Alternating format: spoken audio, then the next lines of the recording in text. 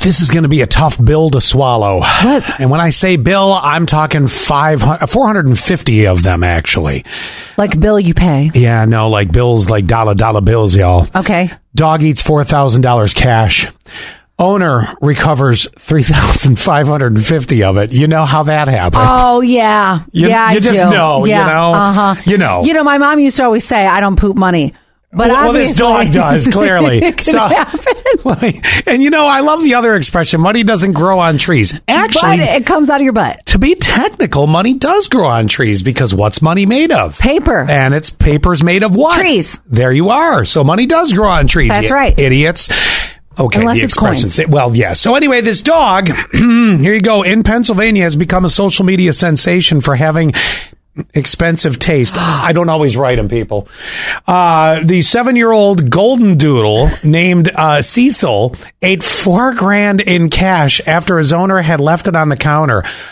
Who has that money just laying around? Bless your soul. Right? They're Fritz almost ate a check once, and I was so mad. He just got the corner, so we got lucky. But we got lucky. The vet. Now this dog's ingested the wad of cash, right? Yep. The vet, because you got to call. The vet recommended they wait it out. Okay, so let me reference something that we talked about on one of our podcasts. Do you remember we talked about the diamonds?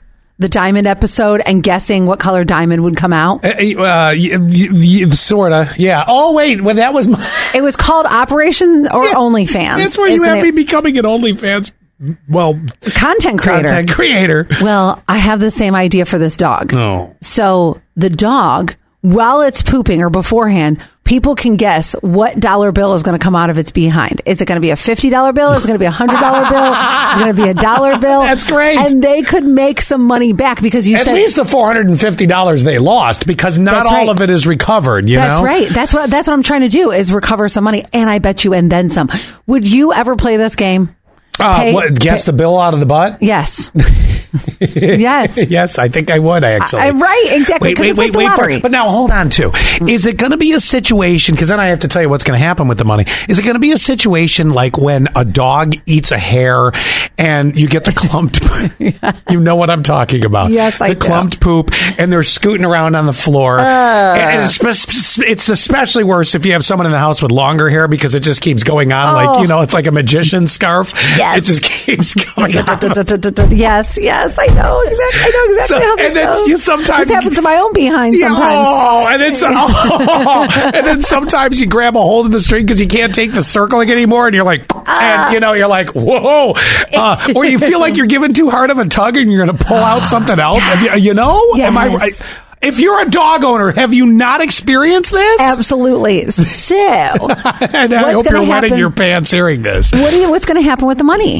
So back to that. The bank says they will take back the money as long as it's clean first. So now you have to launder money on top of the fact that your dog crapped it out. Literally launder. This is exactly why my mom would always say, don't put money in your mouth. Money is the dirtiest thing on this planet.